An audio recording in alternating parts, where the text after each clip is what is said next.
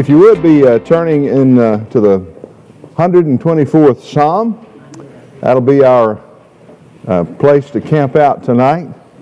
This is the 5th Psalm of Ascent, which means that after we finish tonight, we will be 1/3 of the way through the Psalms of Ascent. There are 15 of them, beginning in Psalm 120 and ending in Psalm 134. And so we look forward tonight to trying to unpackage these 8 verses in Psalm 124. I need to explain something. I look like I've been smoking Camels for the last 50 years. My hands are yellow. You know, I remember my dad smoked all of his life, and I can remember the nicotine stains on his hands. Well, I ordered a pair of shoes from India, and I ordered tan shoes. And when they got here, they were as orange as a UT sweatshirt. I wore them a couple of times, and every time I did, my wife would laugh at me, and she'd say, you just don't know how those shoes look. So finally, I decided to dye them, and that's where I got this on my hands. I got about as much dye on my hands as I did on the shoes, but anyway, that's the reason for the yellow. Well, I want to read Psalm 124. I'm reading from the New American Standard. Had it not been the Lord who was on our side, let Israel now say, had it not been the Lord who was on our side, when men rose up against us, then they would have swallowed us alive when their anger was kindled against us. Then the waters would have engulfed us. The stream would have swept over our soul. Then the raging waters would have swept over our soul. Blessed be the Lord, who has not given us to be torn by their teeth. Our soul has escaped as a bird out of the snare of the trapper. The snare is broken, and we have escaped. Our help is in the name of the Lord, who made heaven and earth. Let's pray. Father, I pray that the Holy Spirit who inspired David to write these verses would illuminate our hearts to understand them and help us to apply the truth to our lives. Lord, we love you, and how blessed we are to have the Word of God in our hands. And Lord, thank you that we have the privilege to study it together tonight. Be our interpreter, be our teacher tonight, Holy Spirit of God. Remove anything that would hinder us from hearing what you want to say to us tonight. We ask in Jesus' name. Amen. I want to ask you a question tonight. It comes right out of the Psalm. It's really kind of the focus of these 8 verses. Here's the question. Is the Lord on your side? Is the Lord on your side? That's what the psalmist, and the psalmist here is David. You'll notice it says at the beginning, a psalm of ascent, and then of David. David wrote 4 of these psalms of ascent. Solomon wrote 1, and the rest are anonymous. I've already shared with you my perspective that they were written probably by Hezekiah, one of the kings of Judah, because the circumstances of Hezekiah's reign fit perfectly with the context of these Psalms. Now, the Psalms, all of the Psalms, and I'm sure since you're this far and this deep into the study of Psalms, I know you've probably heard this a number of times by the different teachers, but it took 1,000 years to write the Psalms. The first Psalm was written somewhere around 1400 BC, and the last Psalm was written around the mid-century, around 440, 450 BC. So when you're reading the book of Psalms, the context has to let you know the time frame in which that particular psalm was written. So they range all the way from David all the way to Ezra. And that's around 1,000 years of biblical history. Now tonight, it helps us to know a greater sense of the context when it tells us that it's a Psalm of David. It gives us a greater sense of the time. Now, just by review, we've said that these Psalms are like stair steps leading us to greater maturity in our Christian faith. Now, I need to put a disclaimer. When you use the word stair steps, some folks might come to the conclusion that I'm saying you're working your way to heaven. And please understand that that's exactly the opposite of what I'm saying. You'll remember that first stair step was the step of distress. That's where salvation, or might I say regeneration, because when you use the word salvation, you need to understand that biblically you're talking more than just the new birth. When the Bible talks about salvation, it talks about the all-inclusive salvation from regeneration all the way up to glorification and all that's in between. But here we have the step, I'm calling this the step of declaration. If you remember, we call the first step the step of distress. That's where you begin.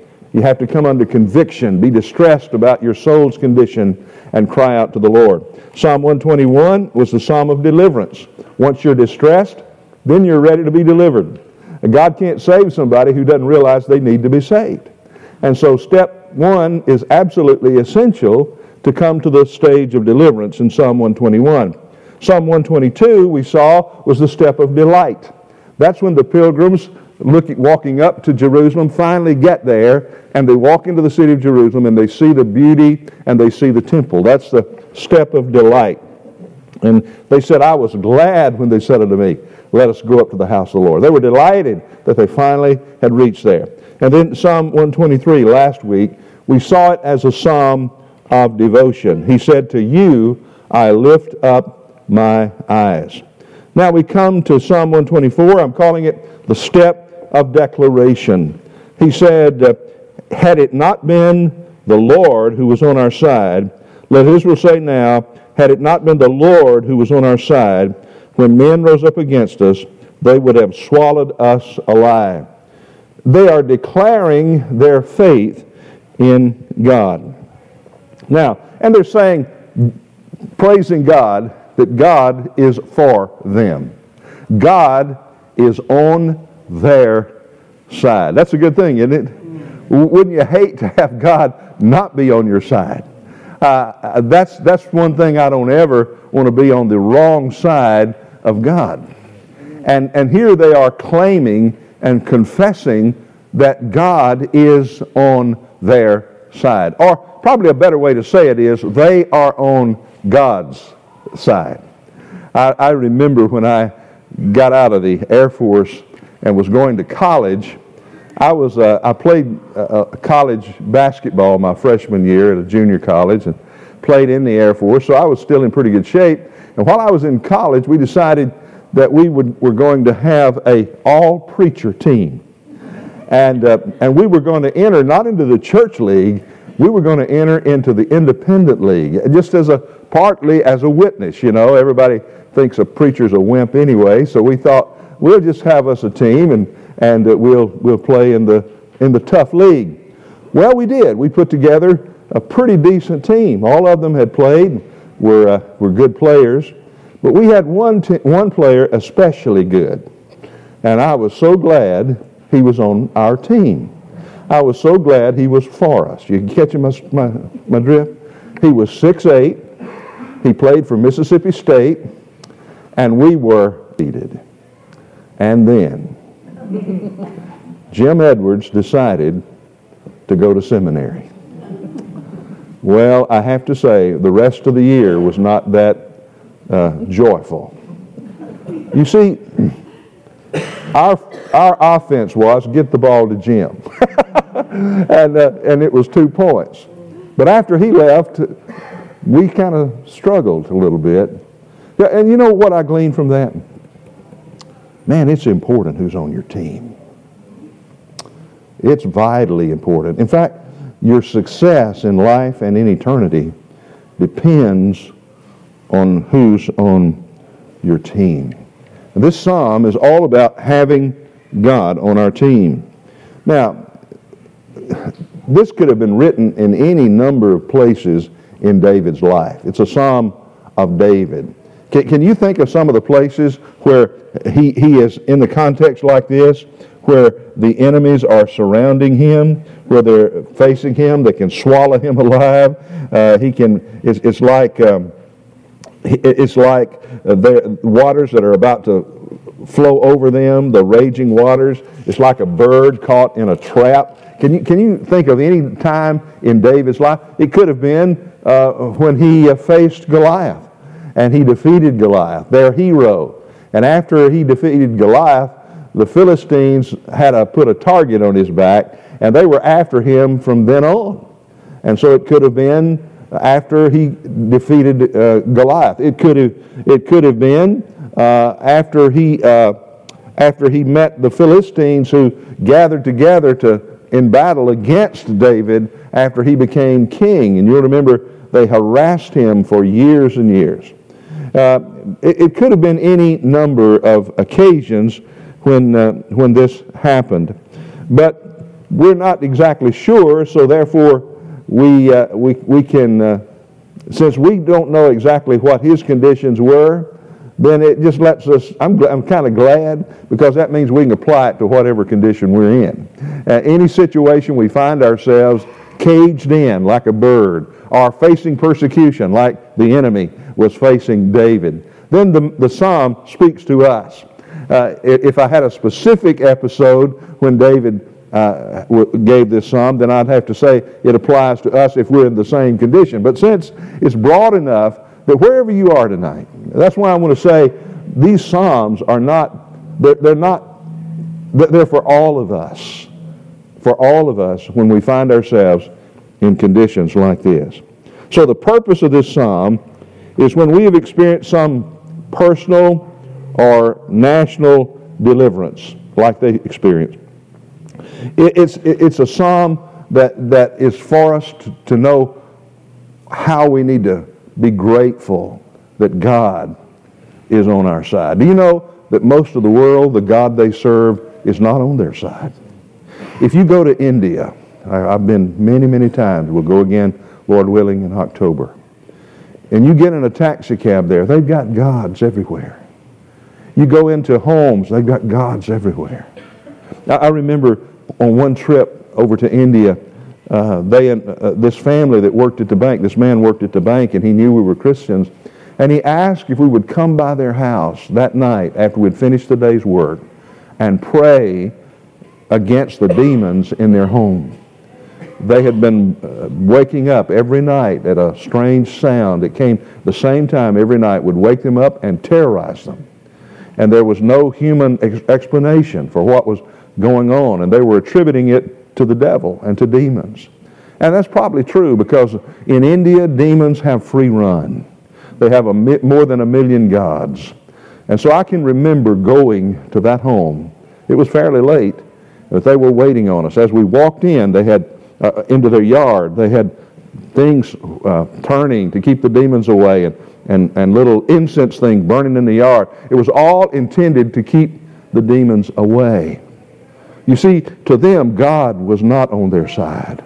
And all of this stuff was to keep they wouldn't call it demons, they called them the gods. We see that they're demons, but they will look at them as their gods, and they want to appease those gods. And they live in constant fear. And most of the world is that way. The world religion. Look at Islam. Islam, they believe in one God, but they believe, that God is harsh, and they have to walk a straight line and they don't have any chance. God is not on their side. But Psalm 124 is like a gasp when God has just delivered you from a terrible threat. You know what I'm talking about? I mean, you walk away and you say, whew, boy, thank God. Have you ever done that? Boy, thank God. God was with me on that. Our family had a gasp. I again was in college and pastoring my first church. We had 2 little boys. And while I was studying for exams over the past couple of weeks, I would lay down up in the den and I would almost immediately go to sleep. It was unusual. And I couldn't stay awake at night. And so one night, one morning, early in the morning, probably 2 o'clock in the morning, our oldest son began to cry in another bedroom. And it was the most unusual cry. It was a staccato cry. He would cry and then he would stop and he'd cry. It was almost like a machine gun, and it was so weird. And I got up and I went in and picked him up, and he said, I've got to go to the bathroom. And I got to the bathroom, put him in the seat, and he collapsed down in the commode. And it was then that I realized something's not right in our house. I went to the window to try to raise it. I didn't have enough energy to raise the window. I went in and started trying to wake Rose up. I couldn't get her to wake up. I picked up the phone and called her mother and dad, who lived about 5 minutes away. And I said, something is terribly wrong in this house. Would you please come right now? That's all I said. And I hung up the phone. You can imagine, they couldn't. Well, what it was, we both had, all 4 of us, had come under carbon monoxide poisoning. We were all in the hospital. We all had pneumonia. We all came within minutes of dying. You read those incidents, very seldom do people wake up. We would have all died if my oldest son hadn't started crying. I had to literally pull Rose out of the she couldn't, she just was dragging her. I had a naked son in this arm and Rose under this one, pulling him out, because he had, he went to the bathroom and fell in the commode. And it was after we got in the hospital, it was like, thank God our son woke up. Thank God you woke us up. It's that atmosphere that Psalm 124. David is saying, God, thank you. We came so close to dying. And it's your favor on us is the only reason we're alive. And so here's the psalm, and I've broken it down in this outline. It's simple. Number one, there's the appreciation of the Lord's presence. And that's in Psalm 124, verses 1 and 2. We see that repeated. See those 2 repetitions? Had it not been the Lord who was on our side, verse 1. And then he repeats it again in verse 2. Had it not been the Lord who was on our side. Now, this is an appreciation of the Lord's presence. And I'm calling it, number one, a lavish appreciation of the Lord's presence. He can't thank God enough. I mean, his heart is overflowing with gratitude for God's protection. And so he says it twice. And in the Hebrew, in the Jewish, Israeli way of expressing things, the way that you made something superlative is when you repeated it over and over again. And so that's what they're doing here. That they're filled with joy. I mean, just lavish joy at the presence of God. I love, write down this reference, Psalm 16:11. Scripture says, in thy presence is fullness of joy. See, they are appreciating the Lord's presence. One of the reasons is, in your presence is fullness of joy.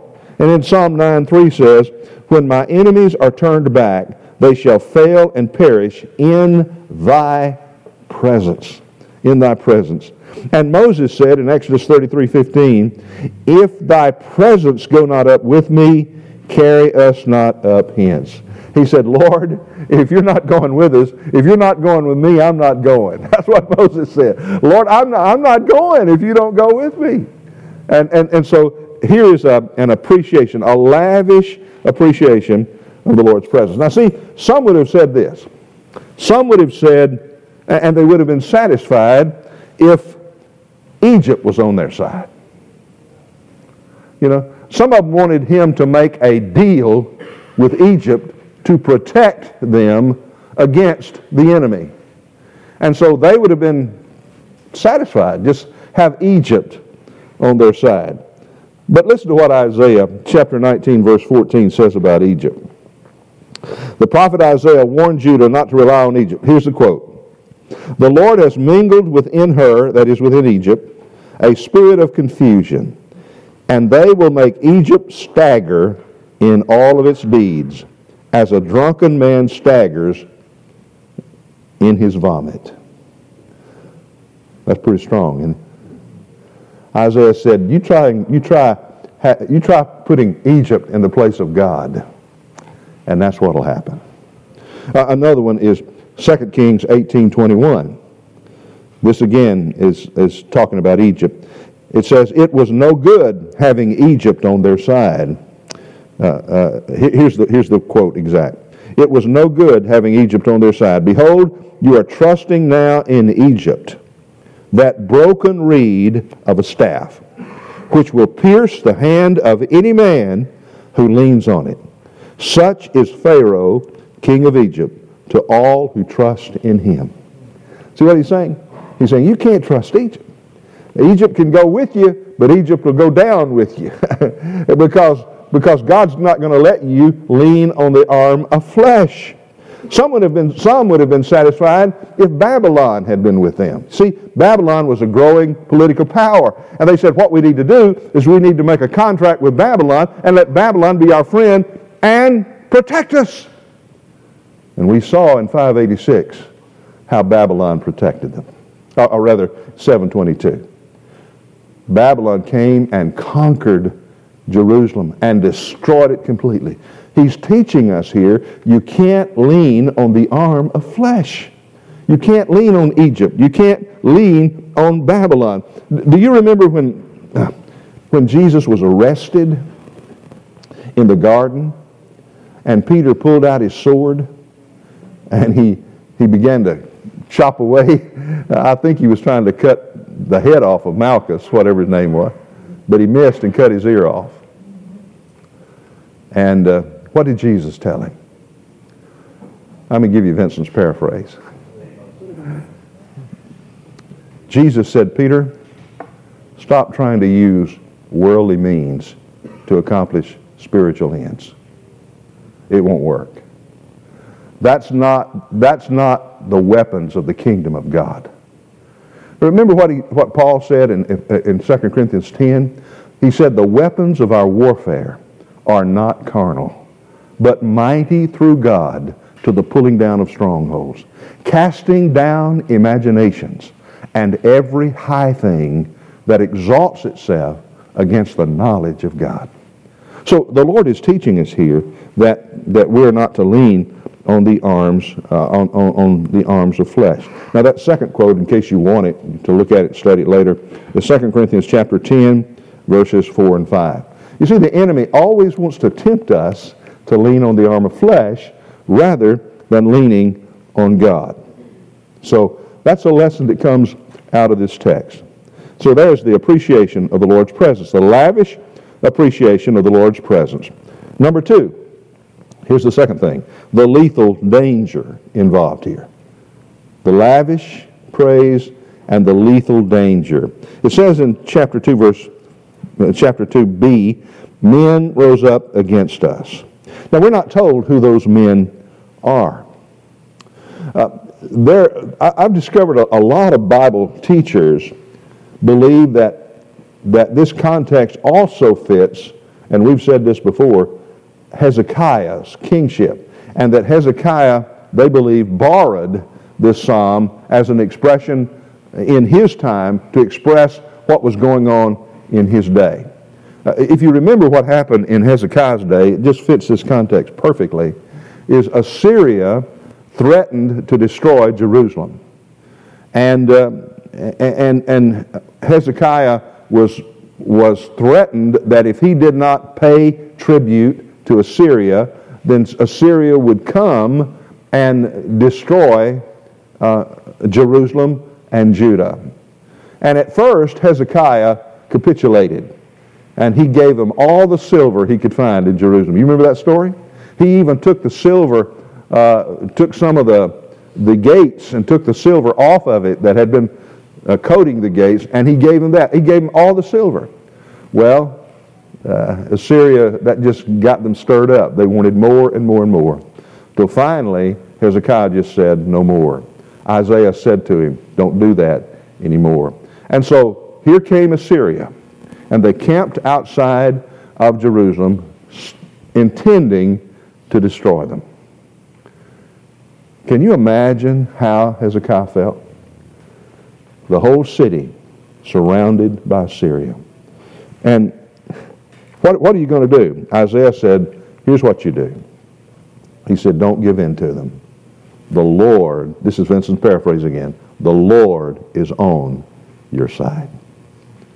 And so Isaiah told him, trust God. Pray and trust God. God is on your side. Now, you know the story, don't you? You know what happened. They were waiting for the Assyrians to come over. They would put up the siege ramp, and they would come over the wall. And when they did, it was terrible what happened. There was death, torture, rape, anything you can think of, imprisonment. And so they were just waiting for that to happen. And when Isaiah told him, pray, God's on your side, watch God work.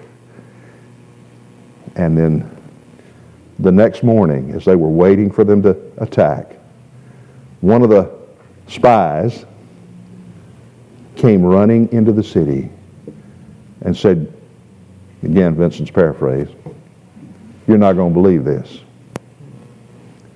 The camp of Assyria is very quiet. God had killed 165,000 Assyrians. It matters who's on your side. Amen? Amen. I wish, read that story. That's 2 Kings 18.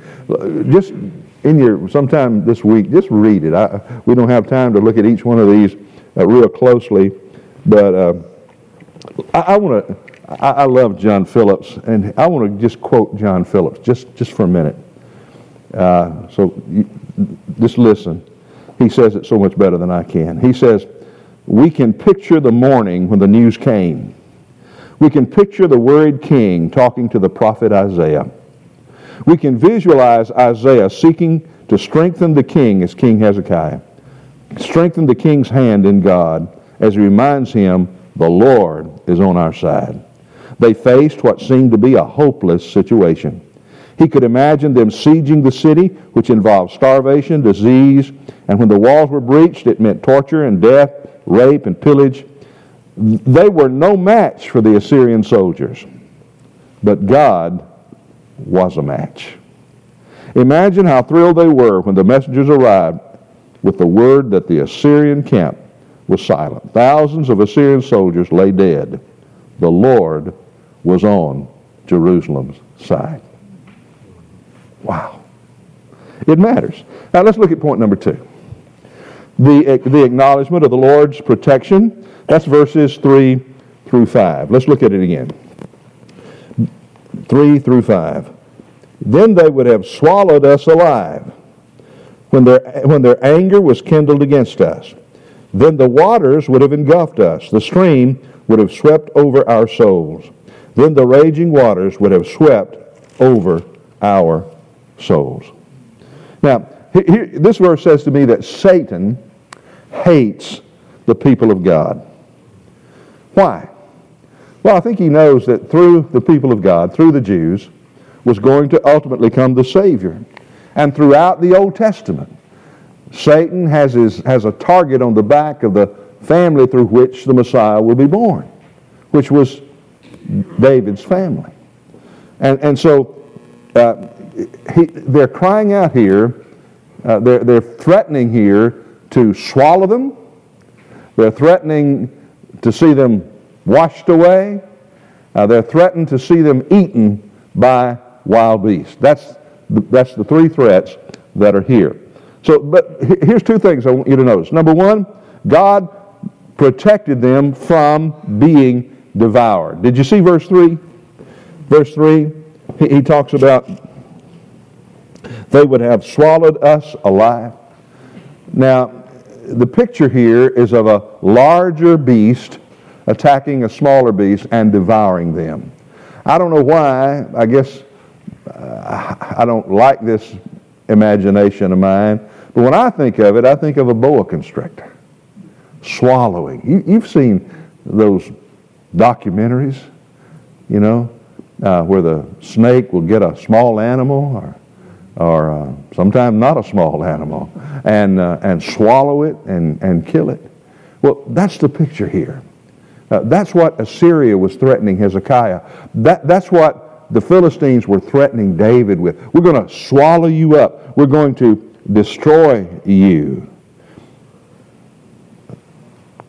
So number one, God protected them from being devoured. Number two, God protected them from being drowned.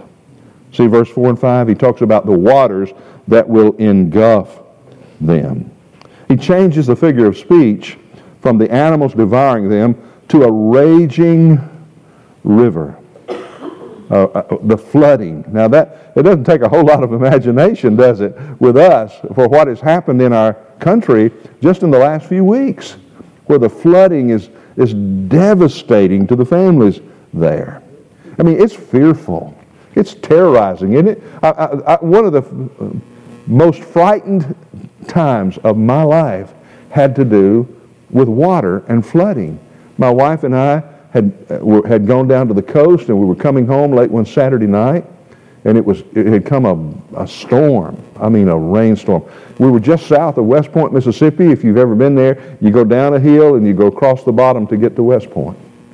And the river there had overflowed.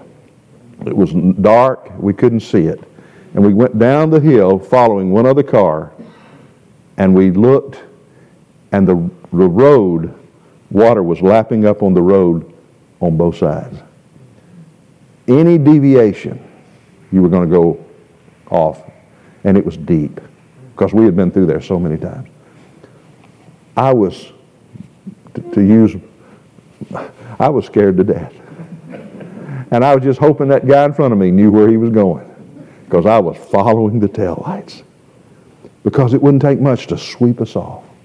Again, when I got to the other side, you know what I said? Thank you, Lord. Lavish gratitude. Amen? God, on that night, God was on our side. He was with us. He was with us. And so that's the metaphor here. That's the metaphor here. He's saying, they're saying, that's what we're going to do to Israel. We're going to wash you away. It was a terror tactic. Well, let's come to number 3. Here's the third thing. The admission of the Lord's preeminence. Look at verses 6 through 8. Verses 6 through 8. The admission of the Lord's preeminence.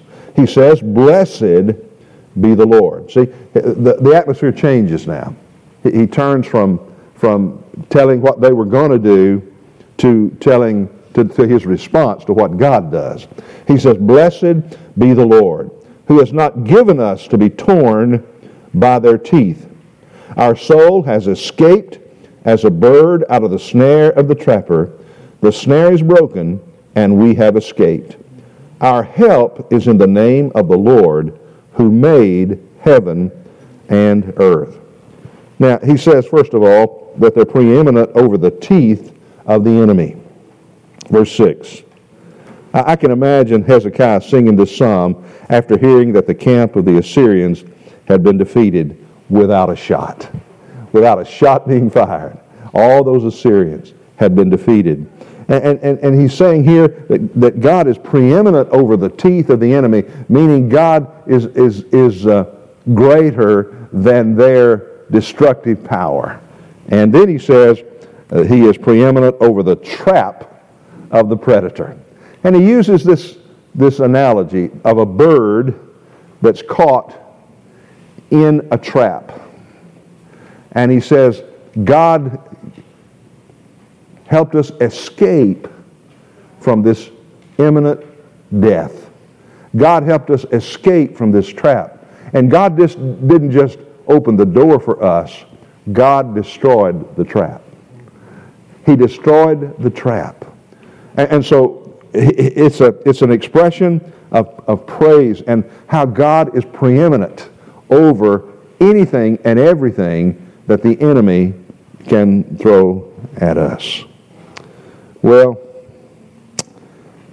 as they say, help is on the way. Amen? Help is on the way. But let me add to that. Actually, help is already here.